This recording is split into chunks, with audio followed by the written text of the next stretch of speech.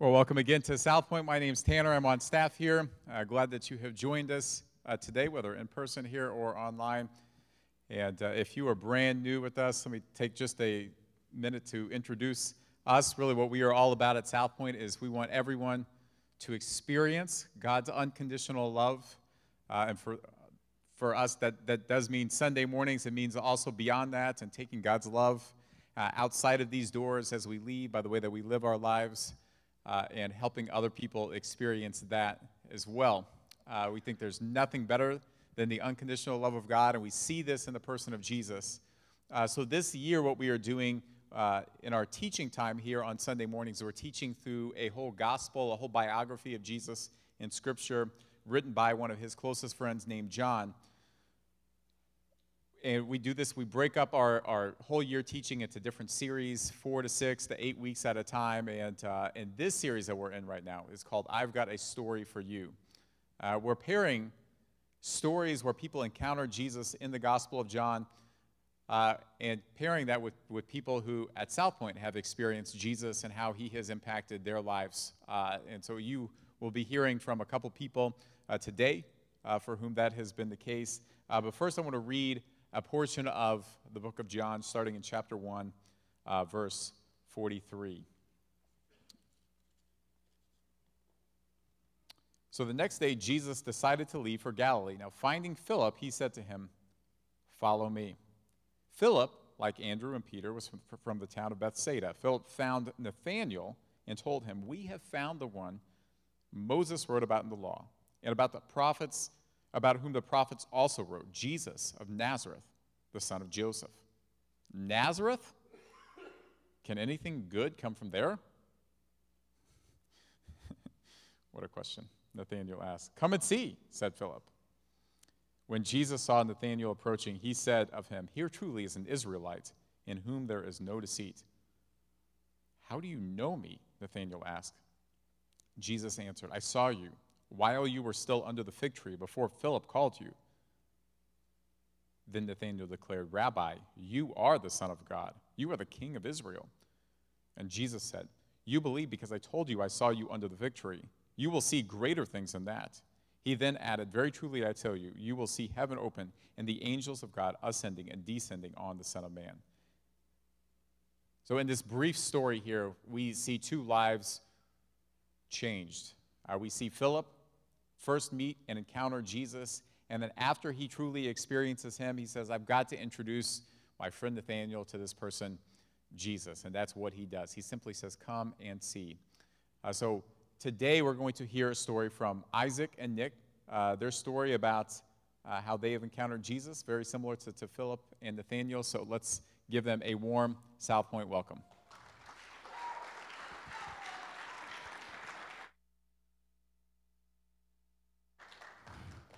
That felt much smoother than last service. Last time, Nick and I were awkwardly standing up there as Tanner was talking, and it was the worst. So yeah, I'm Isaac. This is Nick. You can say hi, Nick. Hello. Anyway, so I am Jamie and Wendy's second oldest son, and so we've been going to South Point for almost 6 years now, which is kind of crazy.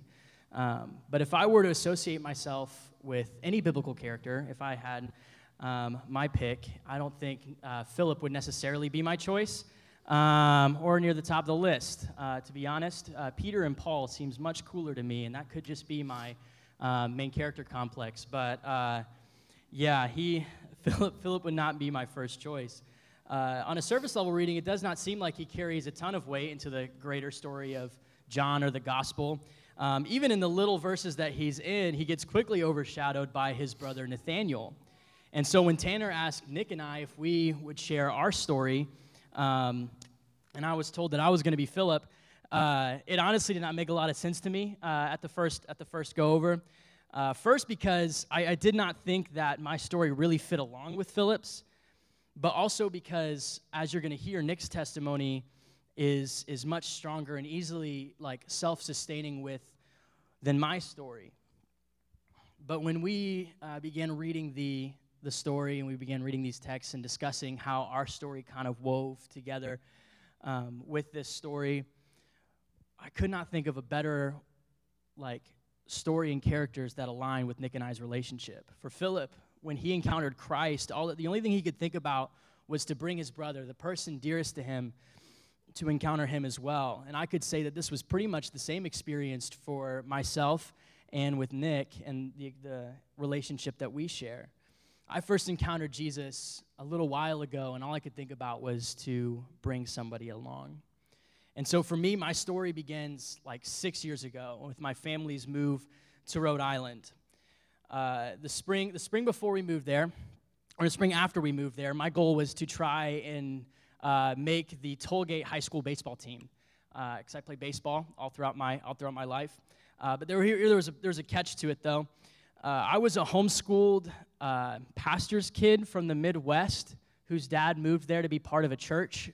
So to say that my odds of making any friends was pretty low, let alone just avoiding, being teased.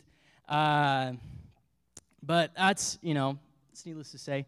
But I truly felt that part of the reason that God was calling me specifically to Rhode Island was because I was supposed to be on this baseball team, and then I was going to try to be a light to some of the guys on the team. And that's when Nick and I met, was both of us playing our first year at Tollgate Baseball. Nick was a freshman. I was a declared sophomore, and we hit it off fairly quickly. We would talk some at practice. We would hang out. We would joke, have a good time. But I think the moment I knew Nick and I were going to get along was when we were paired up together for Blitz Day, for our team fundraiser.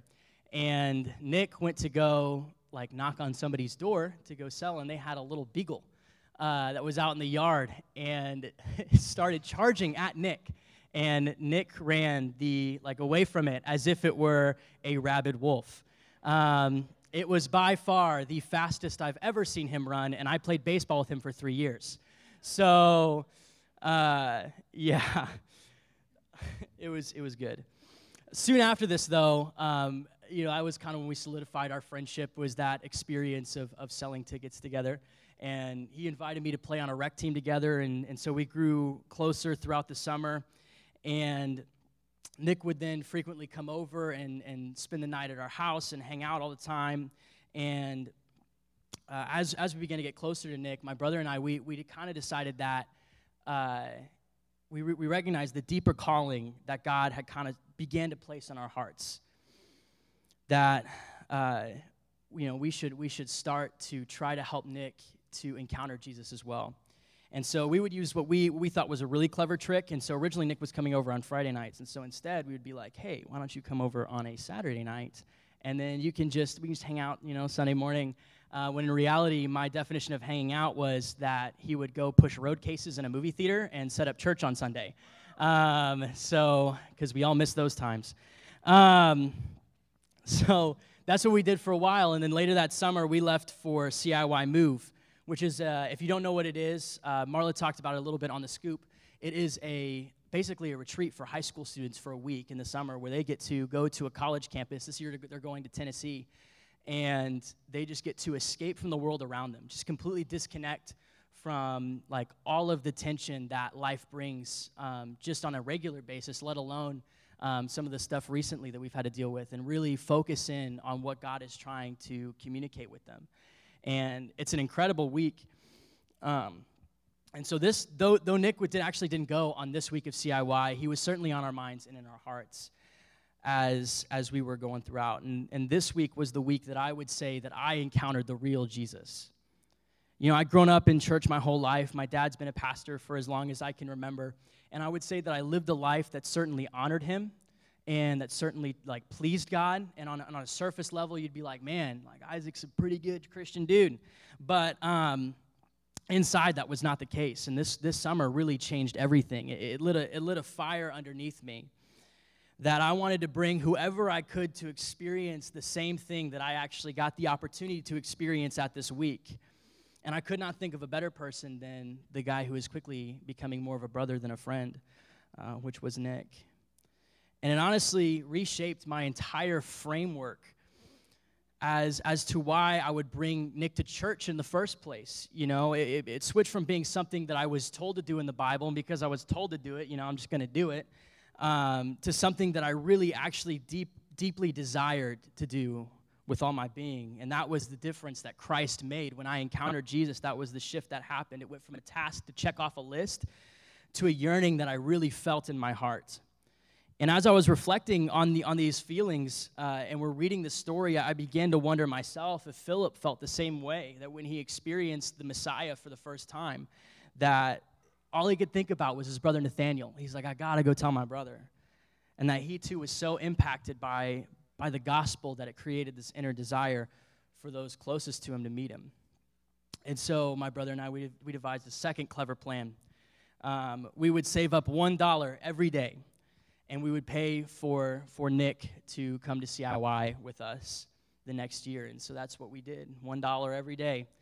And so I would love to say that I took what I learned the year before and I built on it and I became holier and closer to God, all those fun things. But sadly to say, like, it was the opposite for me. By the time the next year came around, all that fire that was lit underneath me, even though I was still saving the money to bring Nick, had completely fizzled out. I was struggling with doubts in my mind on whether this, I really believed this whole Jesus thing, is what I believed, was it real, And with these doubts, it manifested itself into several sin patterns for me. First of which being pride. And I feel like that's one that, a lot of people say, I struggle with pride. But, for me, it looked like a real deep inner sin that every time I could not walk into a room like this or anywhere without evaluating my standing and figuring out exactly where I matched up. I would either push others down or I'd puff myself up until, in my own head, I became the most important, or even sillier, the coolest person in the room. And this pride caused me to discount others to where I thought they weren't as good or could not do the same things that I could do. And it caused me to judge them for their wrong thinking or doing, as if I'm somebody who was better or had it all figured out. The second thing that it manifested itself into was sexual sin and sexual brokenness through several addictions to pornography and a shift in the way of the perspective that I viewed both women in my eyes and in my heart. It manifested itself in the third way, which is through lying, through both obvious lies to other people that would make myself seem more impressive than I actually am, or lying, to people to help them believe the facade or the mask that I was putting on myself as I was trying to just posture myself in front of them. And these three sins kind of would conglomerate together into this terrible false dichotomy that I believed, which was that I was not as sinful as everybody else around me so I could justify my actions, but internally I was far too sinful for God to even love me. And so these were the traps and these distrusts that I felt of God as I was trying to help Nick to encounter Jesus. But despite these things, God was still using me in a way that I couldn't comprehend and I couldn't understand. At the CIY, spoiler alert, Nick decided to dedicate his life to Jesus officially that week. And so despite the doubts that I had in my mind, I had the absolute privilege of witnessing the full power of the gospel in its fullest sense.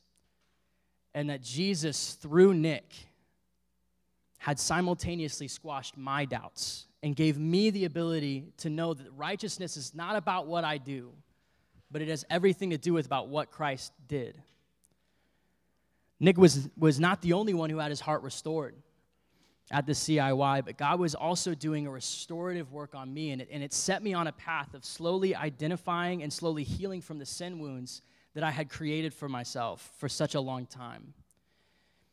But honestly, the craziest part about all of this for me, as we were talking about this, is I thought, the journey for Nick really started at this CIY move. But what I didn't know is that Jesus was actually with Nick underneath the fig tree the entire time. So when I think back on my life before I met Jesus, it kind of makes me wonder and think about where I would be at in my life. Because before Jesus, I think back, I couldn't really love myself for who I was. one of my biggest pet peeves, like earlier on in high school, was when someone I knew would act one way with one group, but then they would completely switch who they are with a separate group. And I think back on that, and that was me to a T. I wanted each person I had a relationship with to constantly see the best in me at all times. And I thought by trying to be friends with everybody and be a part of every friend group, it would kind of give me a fulfillment that I was looking for. Meeting Isaac through baseball was kind of a blessing in disguise. We started to get pretty close when I invited him to come play for the rec league, separate from our high school team. But little did I know that he would now be considered someone my brother, more than a friend. I would end up sleeping over his house on Saturday nights, and then they would fool me to help set up on Sunday mornings. But these were my first time encountering Jesus, personally. But as I continued to go, I realized that Jesus was with me through my whole life, and he has been working through my entire life. I just didn't know it, just as he was with Nathaniel under the fig tree. After a few months of visiting South Point, I decided to go to CIY with the youth group, and like Isaac said, that was where I decided to dedicate my life to serving Jesus. I made the realization that I was not going to be able to live my life without him by my side.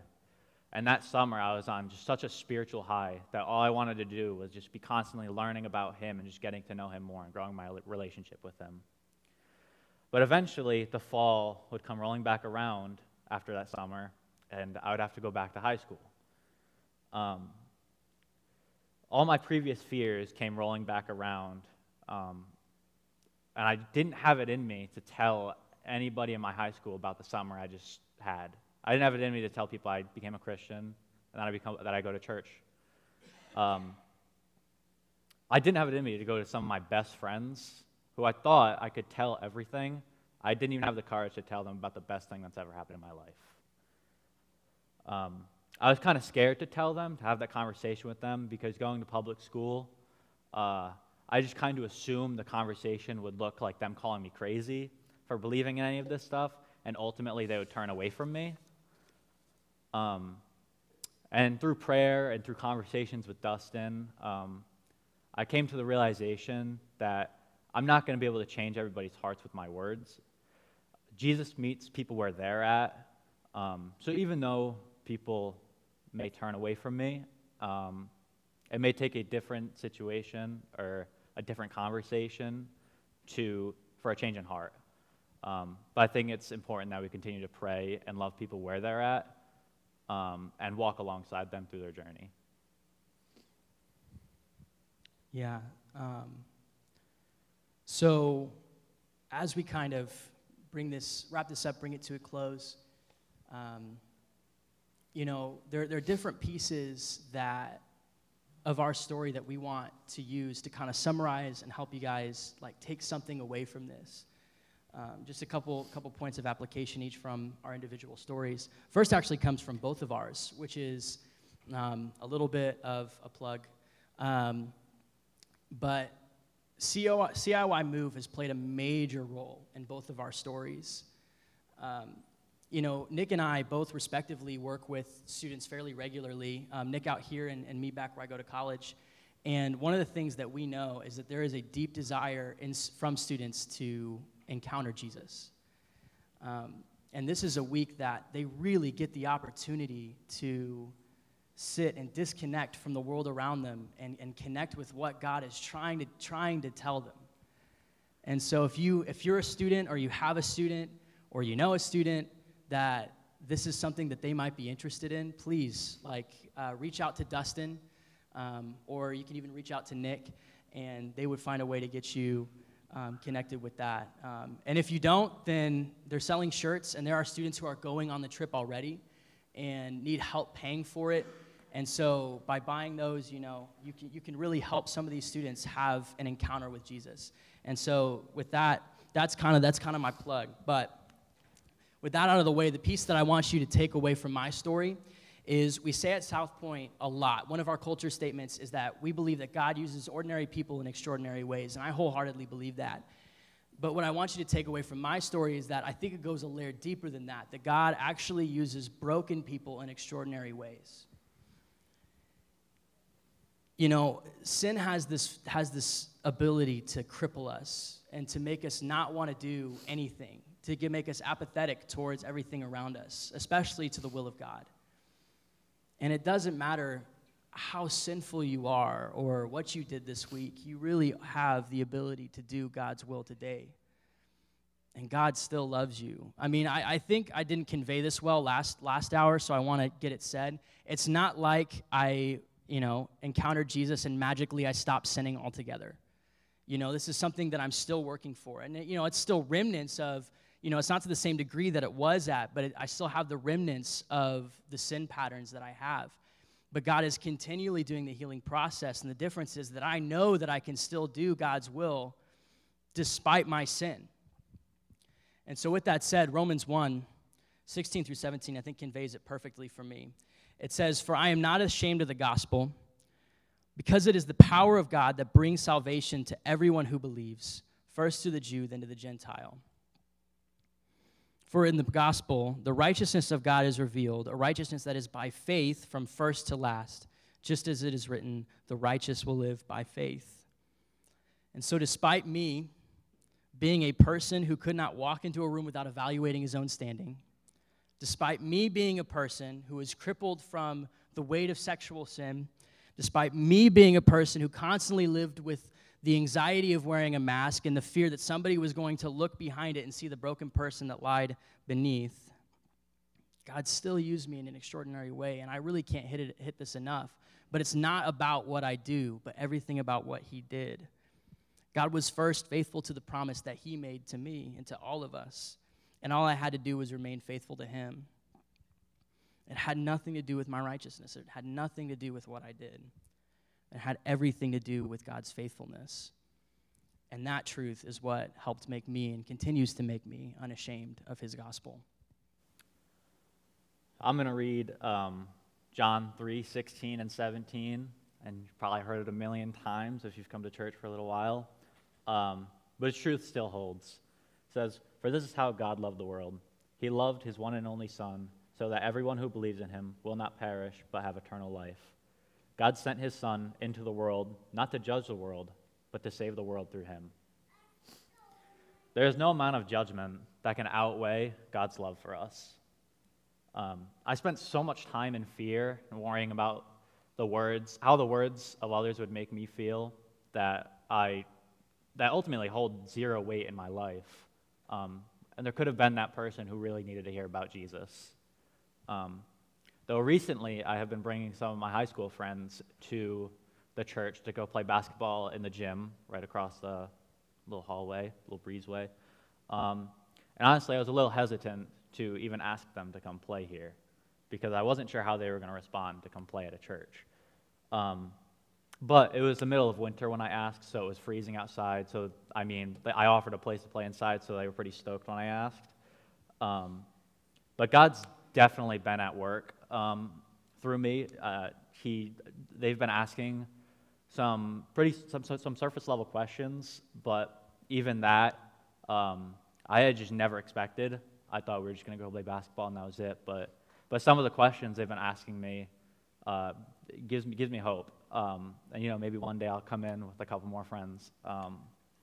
But I dedicated my life to following Jesus and loving those around me. And others' words will not change how much I love Jesus. I know Jesus loves me, and he's going to continue to use me and all of us to do incredible things to further his kingdom.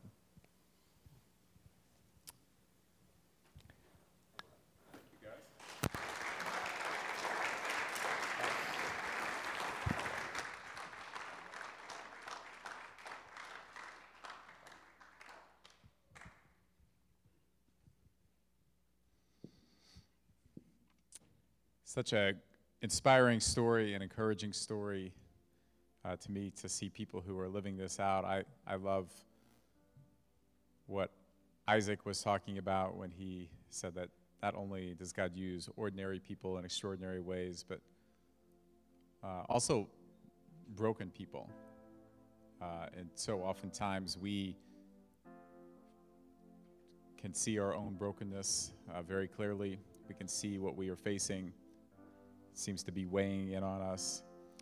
But I'm going to reread this scripture that he read as we prepare for communion here. Romans chapter 1, verse 16, the first part of it says, "For I'm not ashamed of the gospel, because it is the power of God that brings salvation to everyone who believes." We look at the power of God, that this good news of Jesus, this good news that Jesus, in fact, is king. We sang this, and this is true, that he is king over our brokenness, over our sin, that he does save us, but also over death. And that's what we're celebrating when we celebrate communion. We take crackers and juice to remember that, yes, his body was broken for us, his blood was shed for us, but that he beat death, that he's actually king over death and conquered death. And for that, we have life, and that is worth celebrating. So I'm going to say a prayer. After my prayer, I encourage you to get up, move to a station if you're here in the room, take communion, come back, sit at your seat, and reflect on this fact that Jesus is king, that the gospel is the power of God for all who believe. Let's pray. God, we love you. We thank you for the ways that you can use very ordinary people. We are all ordinary people. And there are moments and seasons where we feel very, very close to you, and then there are moments and seasons where we feel that all we can see is our brokenness. So oftentimes we just live by those feelings. We believe that those feelings are reality, and it is right now that we declare, Jesus, that you are king. That you are over all of those feelings, you're over all the brokenness, the shame, the sin, and ultimately over the last enemy to be conquered, and that is death. And so we praise you for that. Help us reflect on that right now in this moment, and help this reflection change and shape our entire week. We love you. Jesus, it's in your name I pray. Amen.